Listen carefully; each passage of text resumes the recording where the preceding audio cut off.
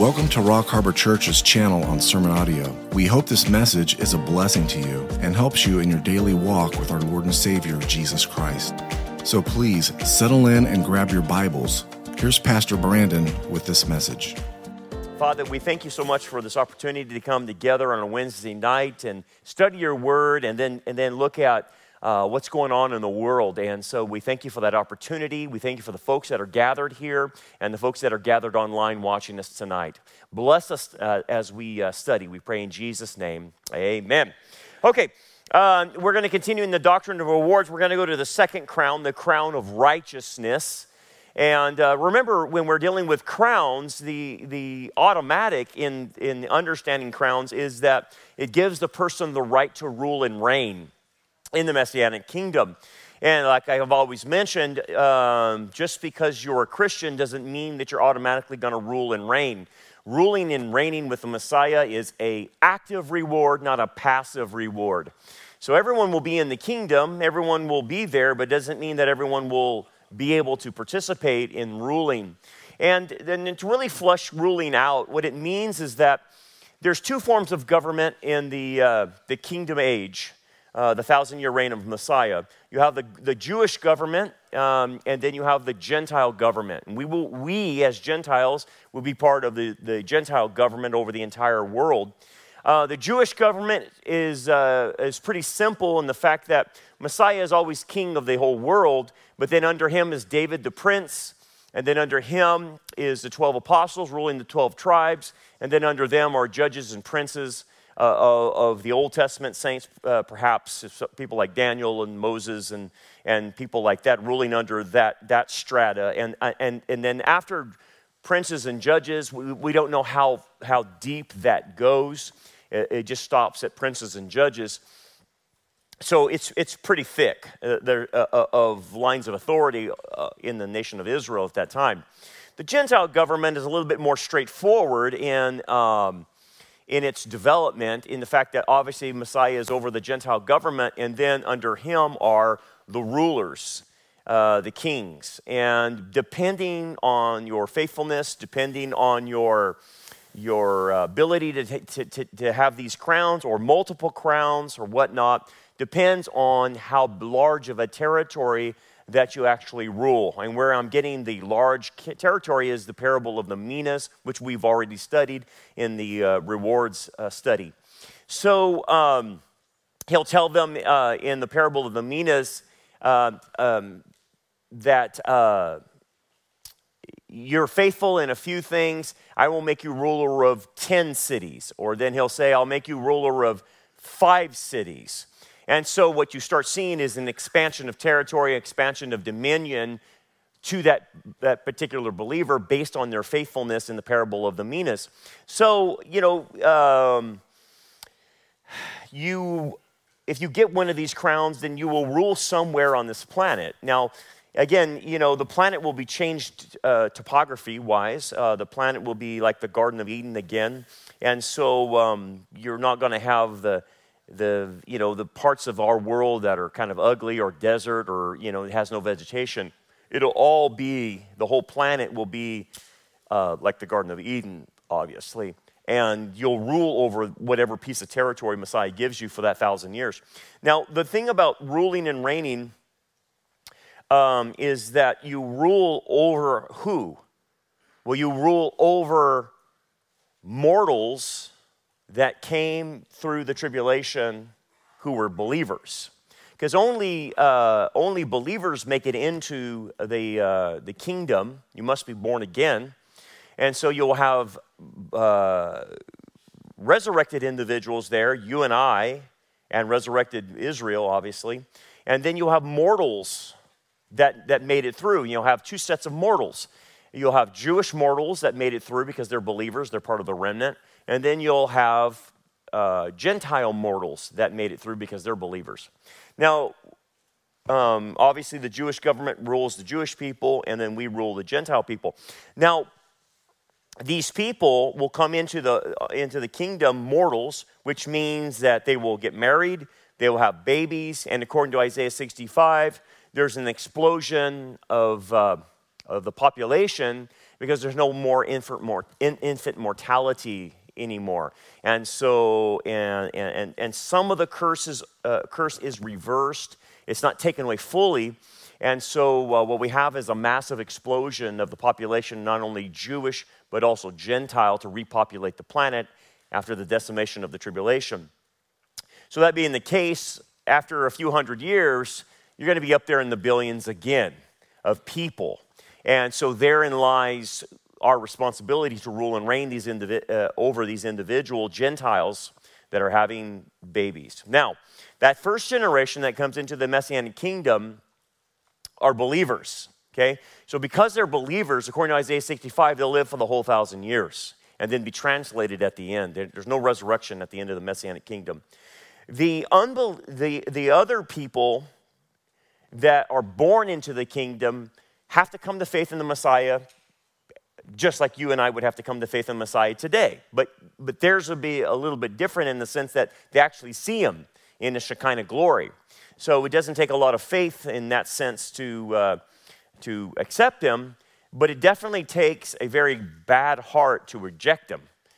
And so some theologians have said that's probably those who reject Christ during the Messianic age are probably the most wickedest generation to ever live, because they get to see full in front of them the full manifestation of the Messiah. So each successive generation gives birth, and the rule, according to Isaiah 65, is if they do not make a decision for the Messiah in the first 100 years, then the penalty to that is death, physical death. So each human being is given 100 years to live if they reject the Messiah. If they accept the Messiah during the probationary period, they live for 1,000 years and are translated at the end. And then those who die, obviously, will be resurrected at the second resurrection, as it's categorically called, of the damned after the Messianic age to the great white throne judgment. So when people ask me, like, well, then what am I going to be doing? We're going to be ruling and reigning over these mortals. What is your job? Well, your job is to extend the rod of iron rule of the Messiah. And the rod of iron rule is different than what you and I are used to. You and I are used to the age of grace. We get a kind of a hint of it when we look at Israel living in a theocracy during the Mosaic period, that, sometimes when people did stuff, they died. You touch the ark, you die, right? You do stupid things, you die. You have capital punishment. You're stoned to death for certain things. So the penalties and consequences of sin, like in a theocracy, are very harsh. No doubt about that, because you're living with God right in your midst. Well, the same thing is true then with the rod of iron rule, in the fact that the Messiah is living in the midst of Israel. And that means with the rod of iron, it means that outward manifestations of sin are not tolerated at all, and it's immediately put down. And there's a penalty attached. So an example of someone messing around with Christ and disobeying him is the country of Egypt, according to Zechariah chapter 14. What happens during the Messianic age is Egypt, on one occasion, decides they're not going to come up to the Feast of Tabernacles, which is required for all people of the world to worship the Messiah during the Feast of Tabernacles. And so, according to Zechariah 14, Egypt decides not to come up, and so the rod of iron rule sends them no rain, okay, and penalizes them for doing that. And at that point, to send them no rain, I know that sounds counterintuitive because Egypt doesn't get rain today and is fed by the Nile River, but you have to remember its Edenic conditions restored again. So there's no desert anymore. And so the rain then is used to punish them for not coming up, or at least sending delegates up to worship the Messiah. So the rod of iron rule is a fast punishment. It's an outward punishment of any manifestation of sin. Therefore, your job and my job, if we get to rule and reign, is to squash any outward manifestations of sin as we govern the region that is given to us. And really, ultimately, the Messianic kingdom is the best expression of how you can have a kingdom of righteousness and holiness with sinful humans. Because with sinful humans that have sin natures and they're still saved, they still want to do sinful things. Well, in order to have an environment that's holy and righteous, you have to put that down. You can't let that happen. And so that's what the rod of iron rule is. So you and I will be very quick on our feet to put those things down in our territory and region. We make the ultimate rulers at that point because we are righteous and we're glorified. And so we have no taint of sin. We can't be bribed as kings. We never need to sleep. We don't get tired. We don't get fatigued. All of our judgment is sound and in line with the Messiah. So we make the perfect vice regents for him because we will do exactly what we're told to do, and there will be no margin of error whatsoever in our punishment or judgment of the Gentiles that get out of line. And so it actually is the only way you could have a kingdom with sinful people in it if you had this type of scenario. Any other scenario doesn't work. It just doesn't work because you have to put down evil. And as you can see, even in our dispensation, we call it the age of grace. People just get away with stuff, even though they will be penalized later. Judgment is delayed in this age. Judgment is delayed to the end, and that's why we kind of see people get away with things right now. They think, but then in the Messianic kingdom, people are punished immediately for what they did. They do get their just deserts. So that's how to understand our function in that time era in the future. So you want to be able to do this is a privileged position for the Lord, and it does. Anytime you serve the Lord here in responsibility, it increases your responsibility later. But your responsibility is joyful, and you will want to do this. And so let's talk about this crown of righteousness. This is the second crown. This is different than the crown of life, and there's 5 crowns. The crown of life we just looked at over the last few weeks when I was here is the crown given to those who suffer well. And it is only given to those who suffer well throughout their lives. It's not given to somebody that's ticked off at God, mad, bitter, and all critical and whatnot. So now we go to the crown of righteousness. So let's unpack the crown of righteousness a little bit. So we get our clue in 2 Timothy 4. And this is Paul's departing words as he's getting ready to be executed. He knows he's going to be executed. And 2 Timothy is his last words before he dies. So he says, I'm already being poured out as a drink offering. And so the way Paul sees his life is that it's coming to an end. And because it's coming to an end, he's going to discuss what he has done to get this crown. And so he talks about a drink offering, like a libation that would be poured out on the altar. His life is being now poured out as a sacrifice. So Paul, one of the aspects that Paul is trying to bring out to us is one of the ways that are variables that go into getting this crown is your ability to sacrifice. And I'll get more poignant about this. It's not just simply sacrificing for sacrifice's sake. It is sacrificing for eschatology. That's where it's going, because that's the whole entire context of what he's talking about. So it's a sacrifice that this person, that he or the person that gets this crown, has an element in them that is willing to sacrifice to eschatology certain behaviors. Okay? I'll get there. So just keep watching. That's what it means by a drink offering. And the time of my departure is at hand. So Paul doesn't see death as a cessation of life. Paul sees it. The Greek word is like lifting up your anchor and setting sail. The other way it's discussed, the Greek word, it can be used as you're going to take down your tent. You've been camping and you're going to take down your tent. And so he doesn't look at it as a departure. He looks at it as basically a new adventure, so to speak, that what he's getting ready to depart as. And so at the end of his life, he says, I have fought the good fight, I have finished the race, I've kept the faith. And you know those terms very well. Those are famous lines from him. The good fight, obviously, is that he contended for the faith. He fought the good fight, obviously, of faith. And what does he mean by that? I have finished the race. Well, it's encapsulated by what he says, that I have kept the faith. Okay? So, I fought the good fight, I finished the race, has to do with I kept the faith. Those two funnel into this idea of keeping the faith. It doesn't mean that I stayed true to the end. It doesn't mean that at all.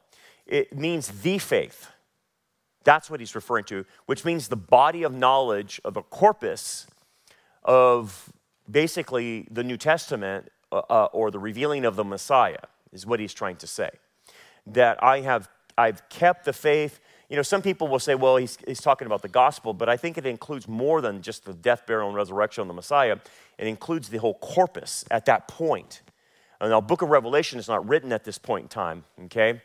And so whatever body of truth that he has written, which he wrote 2/3 of the New Testament, he is the main revealer of the Messiah and the church and how we function.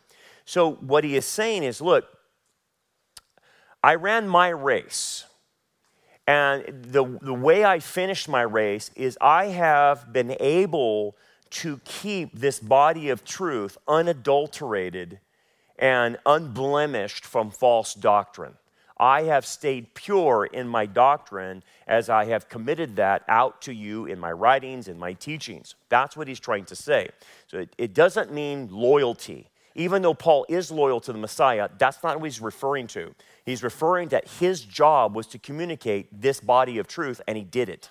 And that's why we have Paul as our main guy for understanding Messiah and the church. Okay, so in this corpus body of truth, it includes a certain aspect of theology that is typically, well, I shouldn't say typically, it is always, that's the word I want to use, always neglected in church history. And when you study church history, the evidence of this neglect is all over the place. Like, for instance, the early church fathers wouldn't incorporate the book of Revelation for a very long time. Now, the remnant always accepted the book of Revelation, but the church in general, the book of Revelation was like last to be incorporated, and there was resistance to it, of being incorporated into the canon. Obviously, it should have been, and that's not an issue, but for some reason, and I have theories on the reason, there was always a pushback, even in the early days of the church, of eschatology. Early eschatology, if you study church history, it's premillennial. There's no doubt about it. And they believed in the imminency of the return of the Messiah. They were, we call them Kilianists or Chilianists, however you want to pronounce that. But they understood the 1,000-year reign of the Messiah, literally. And so Kilianism or Chilianism was a view of the early church, which believed in imminency and pre-tribulation. And you can even make the argument that some of the church fathers believed in a rapture. And I think Lee Brainerd has done a very good job in showing that here's the early church fathers, which we would call the rapture, writing this down in their writings about the imminent return of the Messiah and that being a separate issue from the second coming, and understanding that there's a tribulation period that must happen. And so it is not until Augustine that gets all fouled up, and really Origen before Augustine, that they start tinkering with eschatology and spiritualizing it. But so up until then, it was premillennial. Now, just let me make a caveat to it, since we're talking about eschatology. There is a straw man argument out there from the Reformed camp, from Calvinists, that dispensationalism was, and the rapture doctrine was drummed up by John Darby. That couldn't be further from the truth. That's actually a straw man argument. That's not being intellectually honest with the corpus of history that we know about the church age and about eschatology. That's just a lie. And I'm sorry, whoever says that John Darby is the one who invented the rapture is out of their mind. Either A, you're ignorant, or B, you know the truth, and so you're lying. There is no middle ground on that. The rapture and dispensationalism all goes back to as far back as to the Church of Antioch. The two schools of thought in early church history was the school of Antioch and the Alexandrian school. And the Antioch's church, you and I would fit very nicely into the Church of Antioch because they took things literally. The Church of Alexandria is where they started spiritualizing the text and brought in Greek thought into their theological paradigms, and that permeated through Origen and then Augustine and into the Catholic Church and into Protestantism and under Reformed theology now that we have today, who does spiritualize eschatology. So when you see a Protestant today spiritualizing the book of Revelation, you can thank the Catholic Church for that, because that's where it comes from. It comes from Augustine. It's Augustinianism. It's Origen as well. It doesn't come from the school of Antioch. The school of Antioch is more literal in its interpretation, and always has been. So anyway, he says, finally there is laid up for me the crown of righteousness, which the Lord, the righteous judge, will give me on that day, and not to me only, but those who have loved his appearing. And therein lies how to understand the crown of righteousness. I'll get to why it's called the crown of righteousness in just a bit. But as you can see in verse 8, he is including eschatological themes in his description to understand this crown of righteousness. So the first thing he says, which the Lord, the righteous judge, will give to me on that day. What day? The day when Paul stands before the bema seat. That's what he's referring to, and he calls Jesus the judge, okay? And you don't typically see this in some of the texts that you read about Jesus, but he is a judge, and he will judge us. He will judge Paul. He will judge you and I. He is the righteous judge who will judge us at the bema seat. So this is what Paul is referring to. So now we have an eschatological reality that Paul says, look, I am very confident I'm going to get this crown of righteousness when I stand before the judge at the bema seat. Why? He will give it to me on that day, not only to me only, but to also to all who have loved his appearing. And that's the last phrase you want to focus in on, loved his appearing, okay? So loved his appearing is the idiom you want to capitalize on. That explains the entire crown. Loved his appearing. So obviously, what we're all looking for as believers, hopefully all of us are looking for, but unfortunately, and not a lot of Christians are doing this, they are looking for the return of the Messiah. Okay? And that's just in general. That's what a believer should be looking towards, the return of the Messiah. So what we understand about the return of the Messiah is that it's in two phases. And so the return of the Messiah is in two phases. The first phase is what we call the harpazo, or the rapture in Latin, or the parousia, which is the second coming, which he comes back to earth and rules and reigns. So just like the coming of the Messiah in general had two phases, so does the second coming have two phases. And this first phase, the harpazo, what we find out about it once we understand it, and Paul unpacks it, and the writers of the New Testament unpack it, we find out that it's imminent. It has an imminent quality to it versus the second coming, the parousia. The parousia is a timed out coming of the Messiah. How so?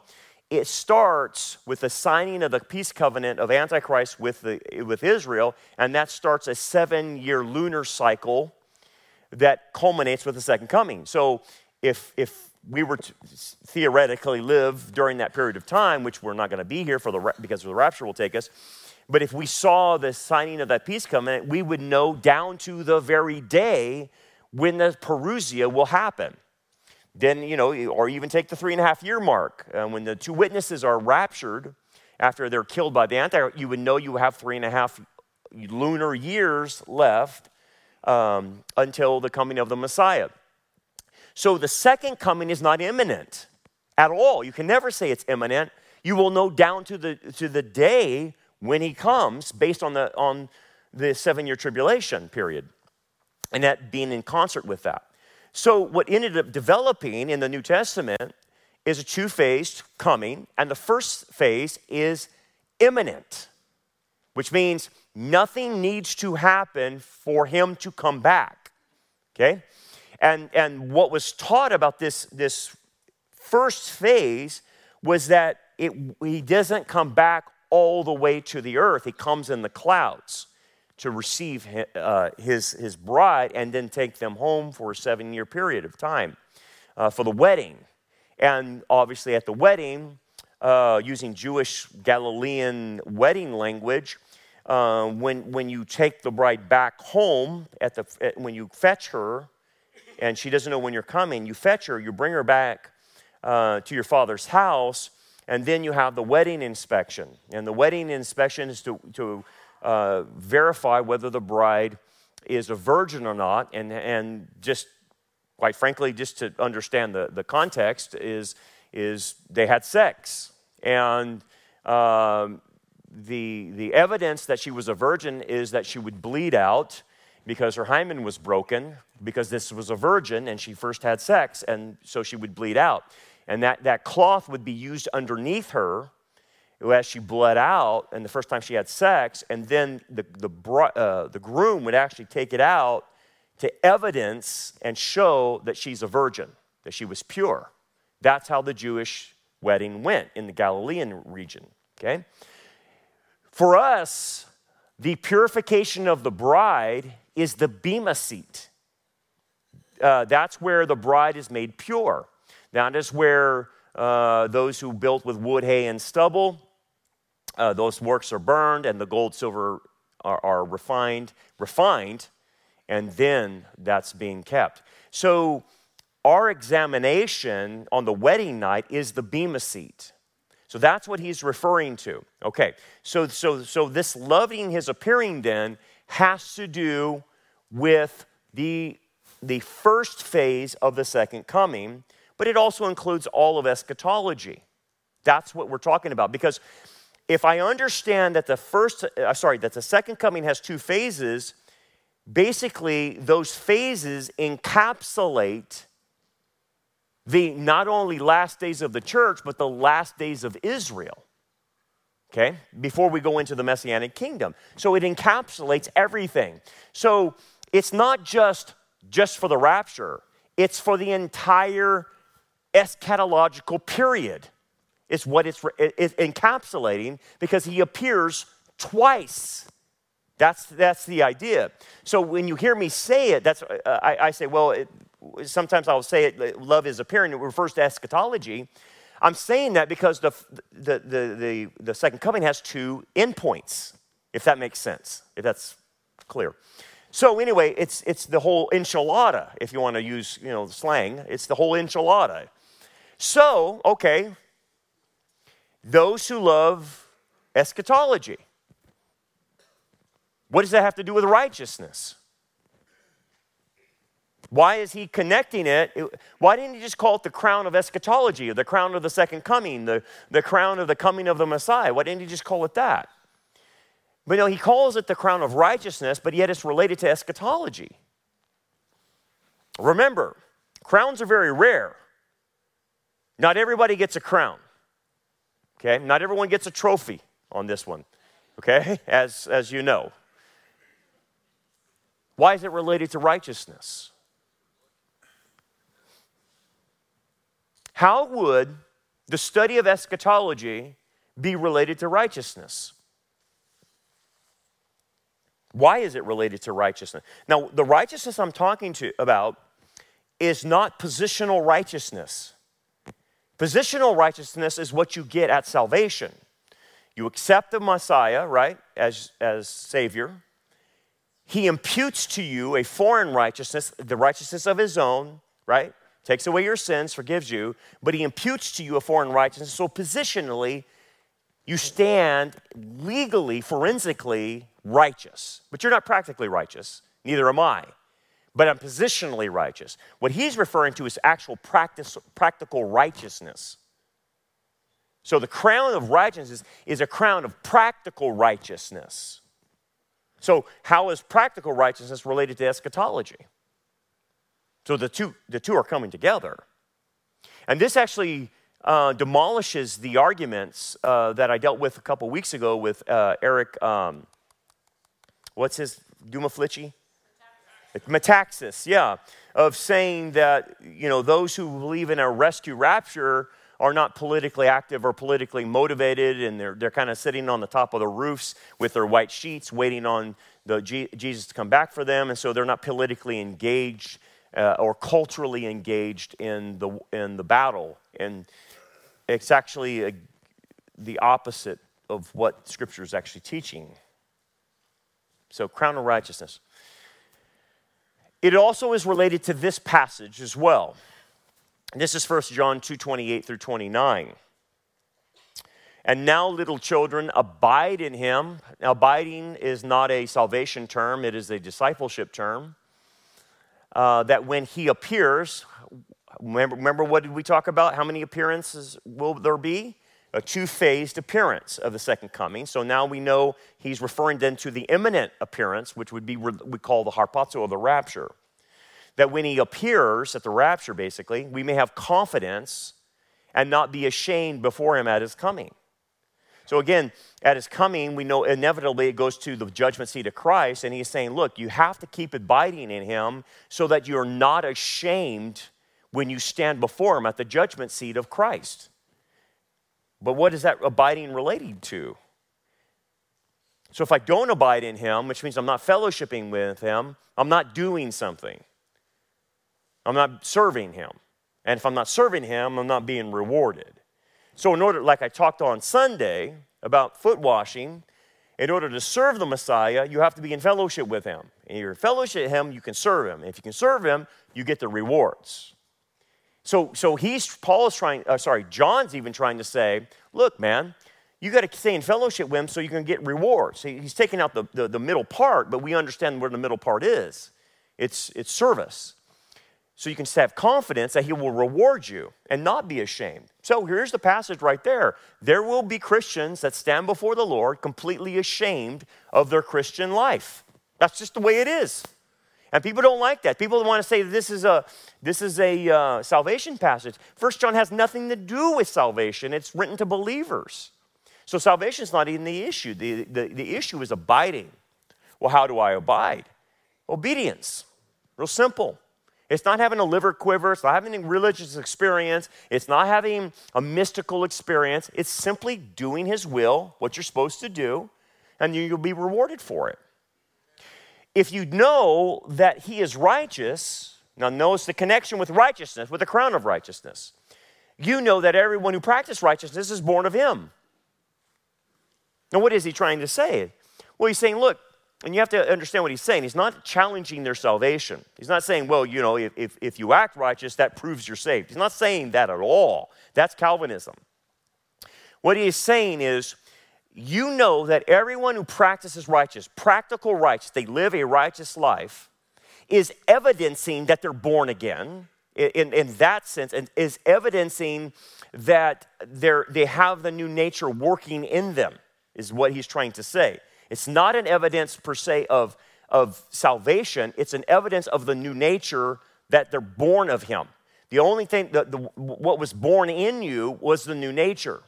And you're evidencing that new nature by living righteous, because the sin nature cannot practice righteousness. The sin nature cannot do righteousness. Only the new nature can do righteousness through the power of the Holy Spirit and obviously the life of Christ, which is the new nature. So he's connecting the two with the coming of the Lord, the judgment seat of Christ, and righteousness and abiding in him. Okay, so when we put it all together, here's the principles we're working with then at this point. Loving his return has to do, obviously, with the desire to see the Messiah. That's loving his appearing, okay? So eschatology becomes the key subject matter of concern for this crown. But what does it do? Well, knowing eschatology produces righteous behavior in the believer because of imminence and because of the judgment seat accountability for rewards. That's what is the motivator for living righteous, is that Christ could come at any time, and when he comes, I have to stand before him and give an account. If that's not a motivator, I don't know what else is, but that's it.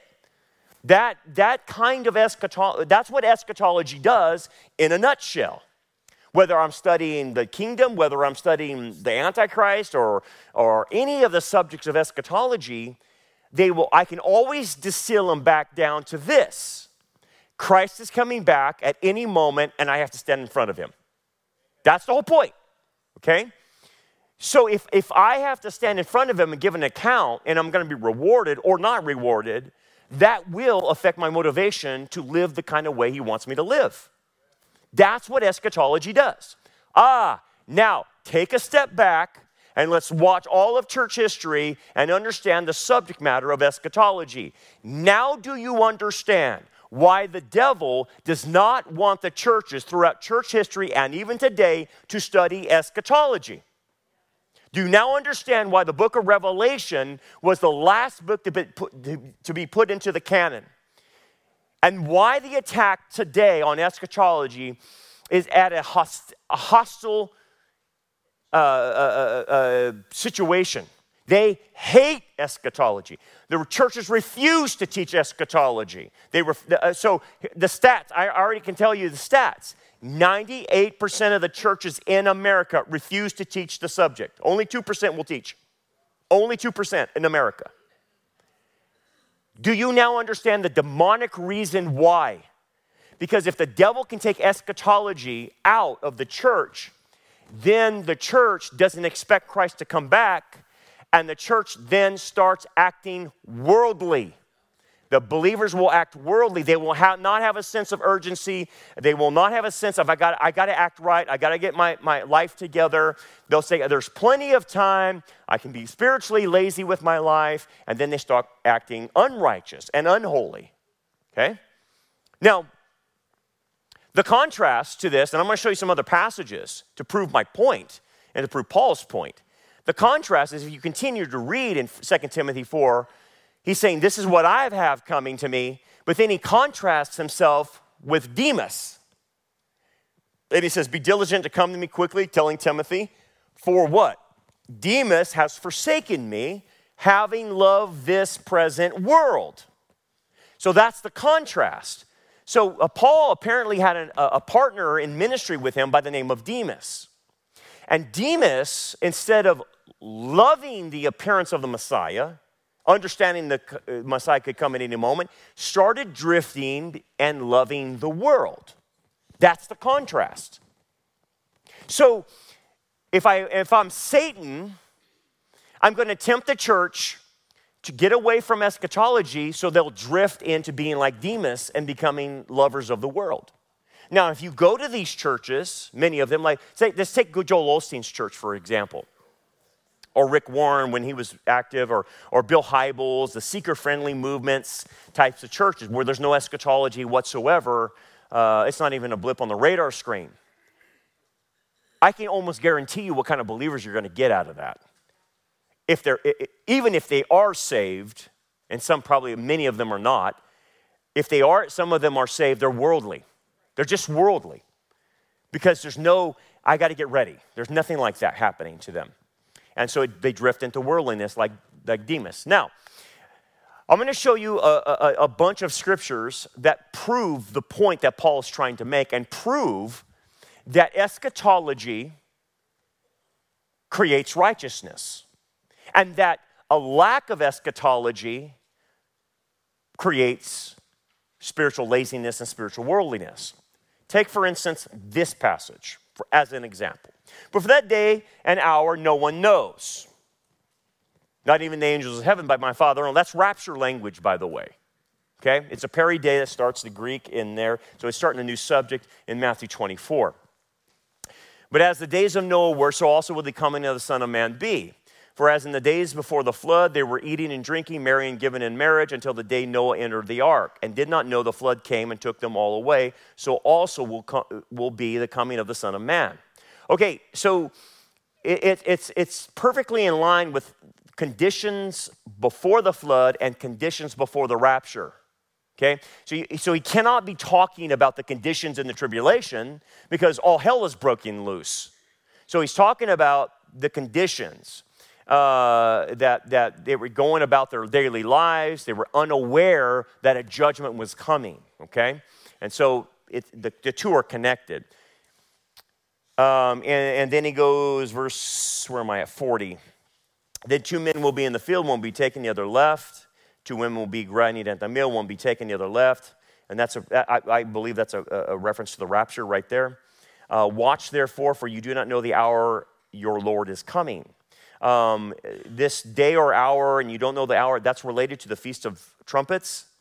In the Feast of Trumpets, you don't know the day or the hour when the moon will rise. So there's a 2-day watch for the moon in the Feast of Trumpets. That's where that language comes from, day or hour. You don't know the day or hour of the moon at the Feast of Trumpets. So he incorporates that into the rapture language. So anyway, but know this, that if the master of the house had known what hour the thief would come, he would have watched, right? And not allowed his house to be broken into. Therefore, you also be ready, for the Son of Man is coming at an hour you do not expect. Notice the warning. Notice that if he would have known that when the thief would come in, so he's relating his coming to a thief and relating to the high priest as well, because the high priest was called the thief in the night. He says you don't know when to expect it. So there creates an urgency there. So the warning is you have to keep watch because I can come at any point in time. Okay, got it. Notice this. This is another passage. Who then is the faithful and wise servant?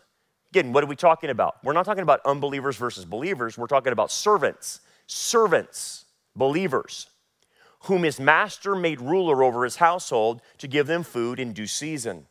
Blessed is that servant whom his master, when he comes, will find so doing. Assuredly, I say to you that he will make him ruler over all his goods. Ruler, ruling and reigning. But if that evil servant says in his heart, my master is delaying his coming. Notice that. What is that? That is somebody that's not watching for the rapture. That's someone that's not watching eschatology. That is somebody is saying, it's going to be a long time from now. It's someone that's ignoring eschatology. And begins, what starts happening? He begins to beat his fellow servants. So this is what we call spiritual abuse. They start spiritually abusing other believers. And we see that with false teachers and charlatans, but we see it in the church as well. So those who don't understand that they're going to stand before Christ at any point in time, at any second possibly, start mistreating other believers. That's what they do when they don't think they're going to be accountable. And then what else do they do? And to eat and drink with drunkards. So they start acting very worldly. The master of that servant will come on a day when he is not looking for him and at an hour that he is not aware of. Rapture language. And I will cut him in two and appoint him his portion with the hypocrites, where there shall be weeping and gnashing of teeth. And what he's referring to is not going to hell. Do not think that weeping and gnashing of teeth has to do with going to hell. Weeping and gnashing of teeth is a Jewish idiom that means extreme regret. That's all. Extreme regret for what you were doing. And then the idea in verse 51 that he will cut him in two and appoint him with a portion with the hypocrites means this person, this servant who didn't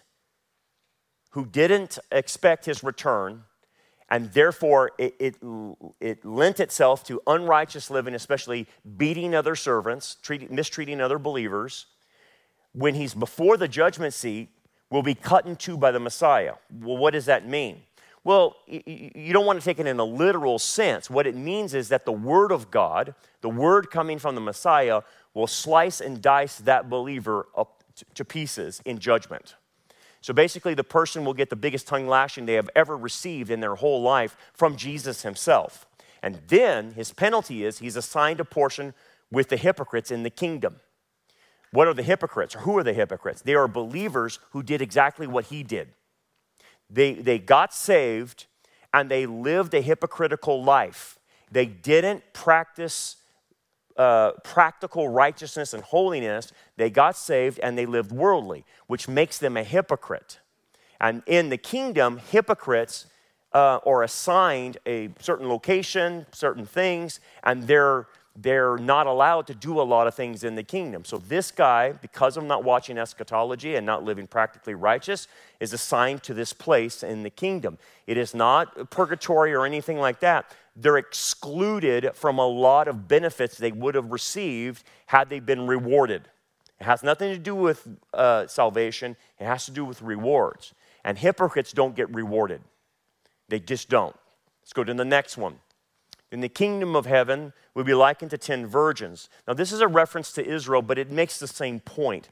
Who took their lamps and went out to meet the bridegroom. How I know it refers to Israel is because it refers to the torch ceremony that happens after 7 days of the wedding, when the bride and groom make a public appearance publicly in their village.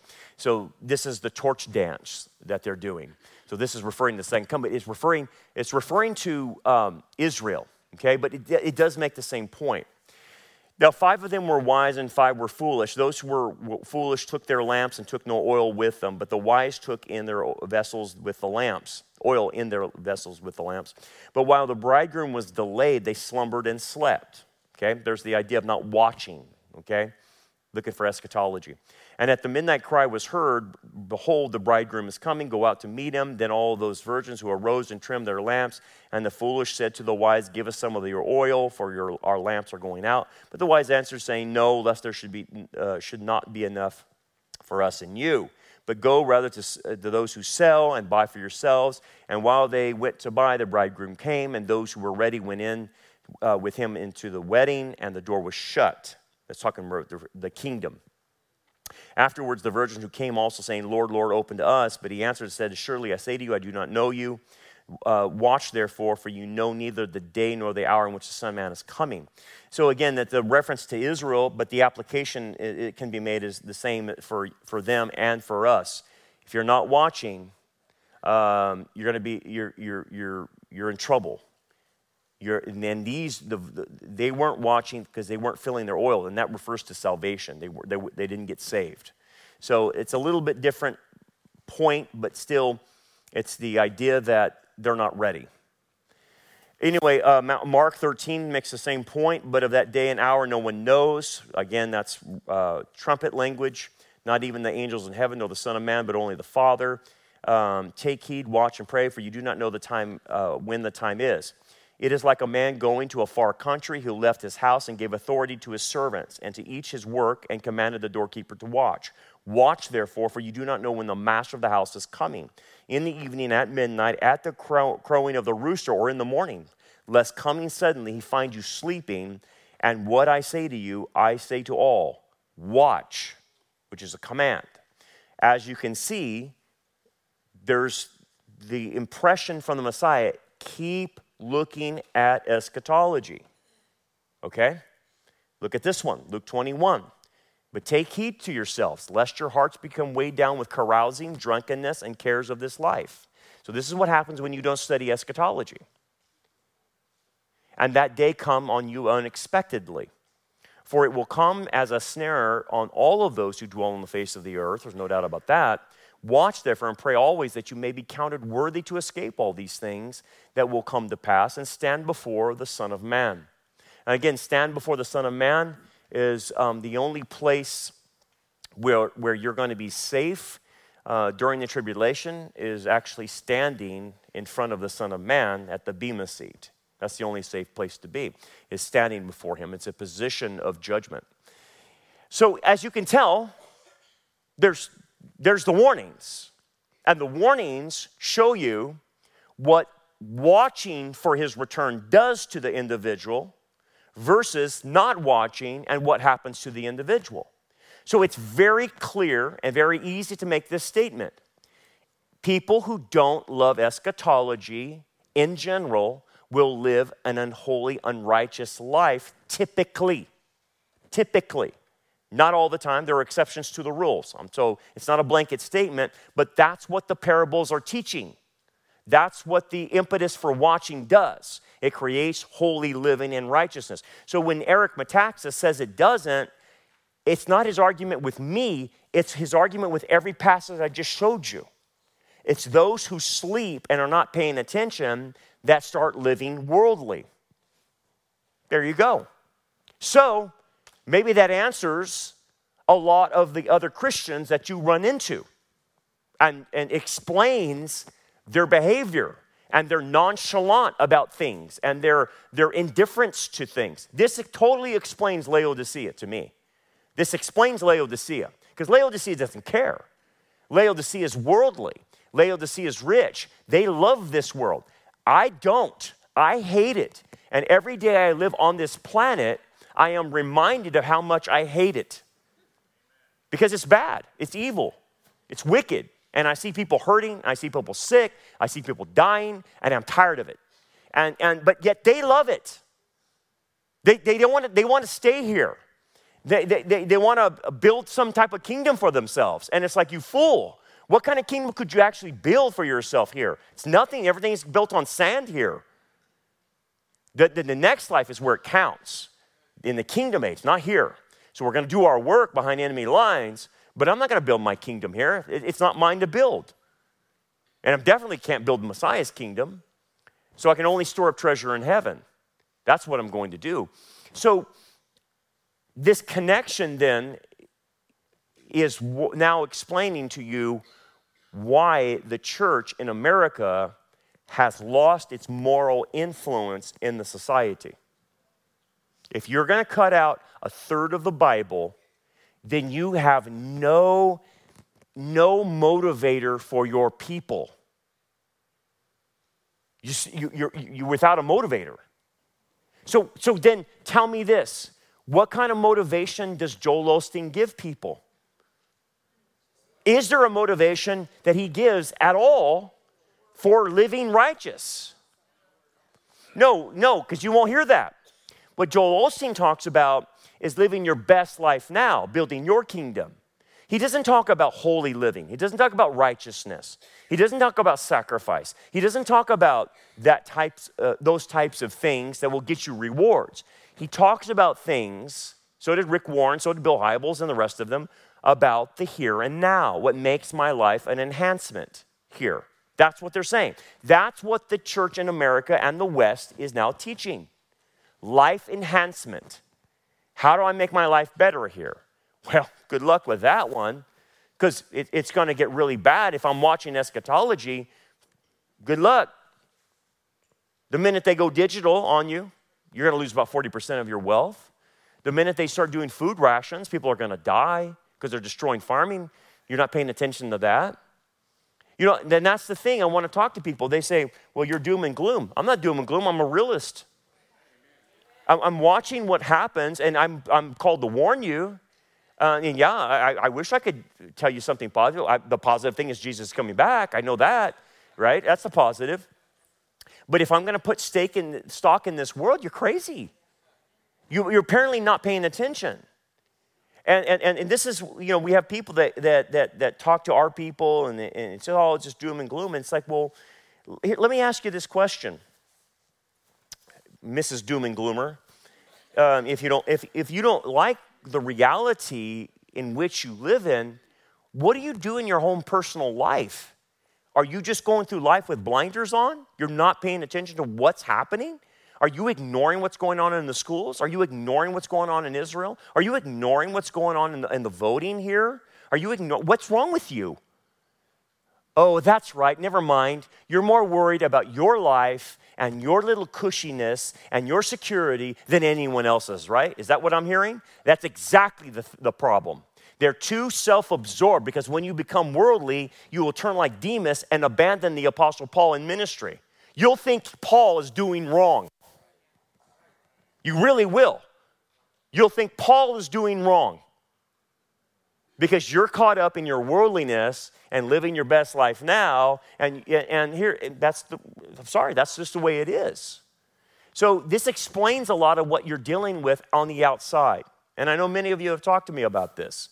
And whether it's your family, whether it's your friends, or other Christians that go to different churches and whatnot, I get it, man. But it's explainable. It's not a mystery anymore. It's right out here in plain sight, and it explains why they have the attitude. Look, man, deep down inside, these people know they will stand before Christ and give an account of their Christian life. They know it, but they don't want to think about it.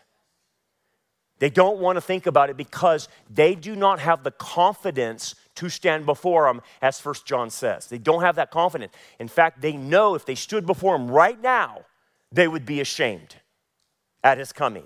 And hence, if you know you're going to be ashamed, then thinking about eschatology and the return of the Messiah is the last thing you want to put in your head. It is the last thing you want to think about because you're ashamed. And you know you're going to get the biggest tongue lashing you ever did because he's going to say, what did you do with your life? You totally wasted it, man. They know that deep down inside. So what they do, it's a tactic that a lot of people do. If they don't want to confront the truth, they compartmentalize it, put it in a box, and put it over there and never think about it again. And just never think about it. So here you come. And you come and tell them, hey, man, did you see that Australia is getting ready to go digital identification by July or August? Did you see that? Don't tell me that. Don't tell me that. Don't tell me that. Hey, man, do you realize that we could have a black swan event in 2024 because of this next election? Don't tell me that. Don't tell me that. You know we possibly could see a civil war on our southern border because of what's happening down there? I don't want to hear that. I don't want to hear that. I don't want to hear that 10 million illegal aliens have come into our country, and many of them are from China and the Middle East. I don't want to hear that. I don't want to hear that. Oh, how about drive down the middle of Bakersfield and see the homeless population that they refuse to clean up? Oh, I don't want to hear that. I don't want to hear that. I don't want to hear that. Okay, then fine. That's what we're dealing with. That's what they're dealing with people that don't want to see us coming. Because if you do, you have to incorporate all of that into eschatology because those are converging factors of eschatology. What did he say? When you see these things begin to happen, look up, lift up your heads, for your redemption draws near, right? So it's not a negative, it actually means you're getting closer, right? That's the whole point, right? That's the positive. So, thanks for joining us for another lesson. We hope that this message is a blessing for you and helps you grow towards a more mature understanding of God's Word. For more information about our ministry, we invite you to check out our website at rockharborchurch.net. Until next time, remember, keep looking up, for our redemption draws near.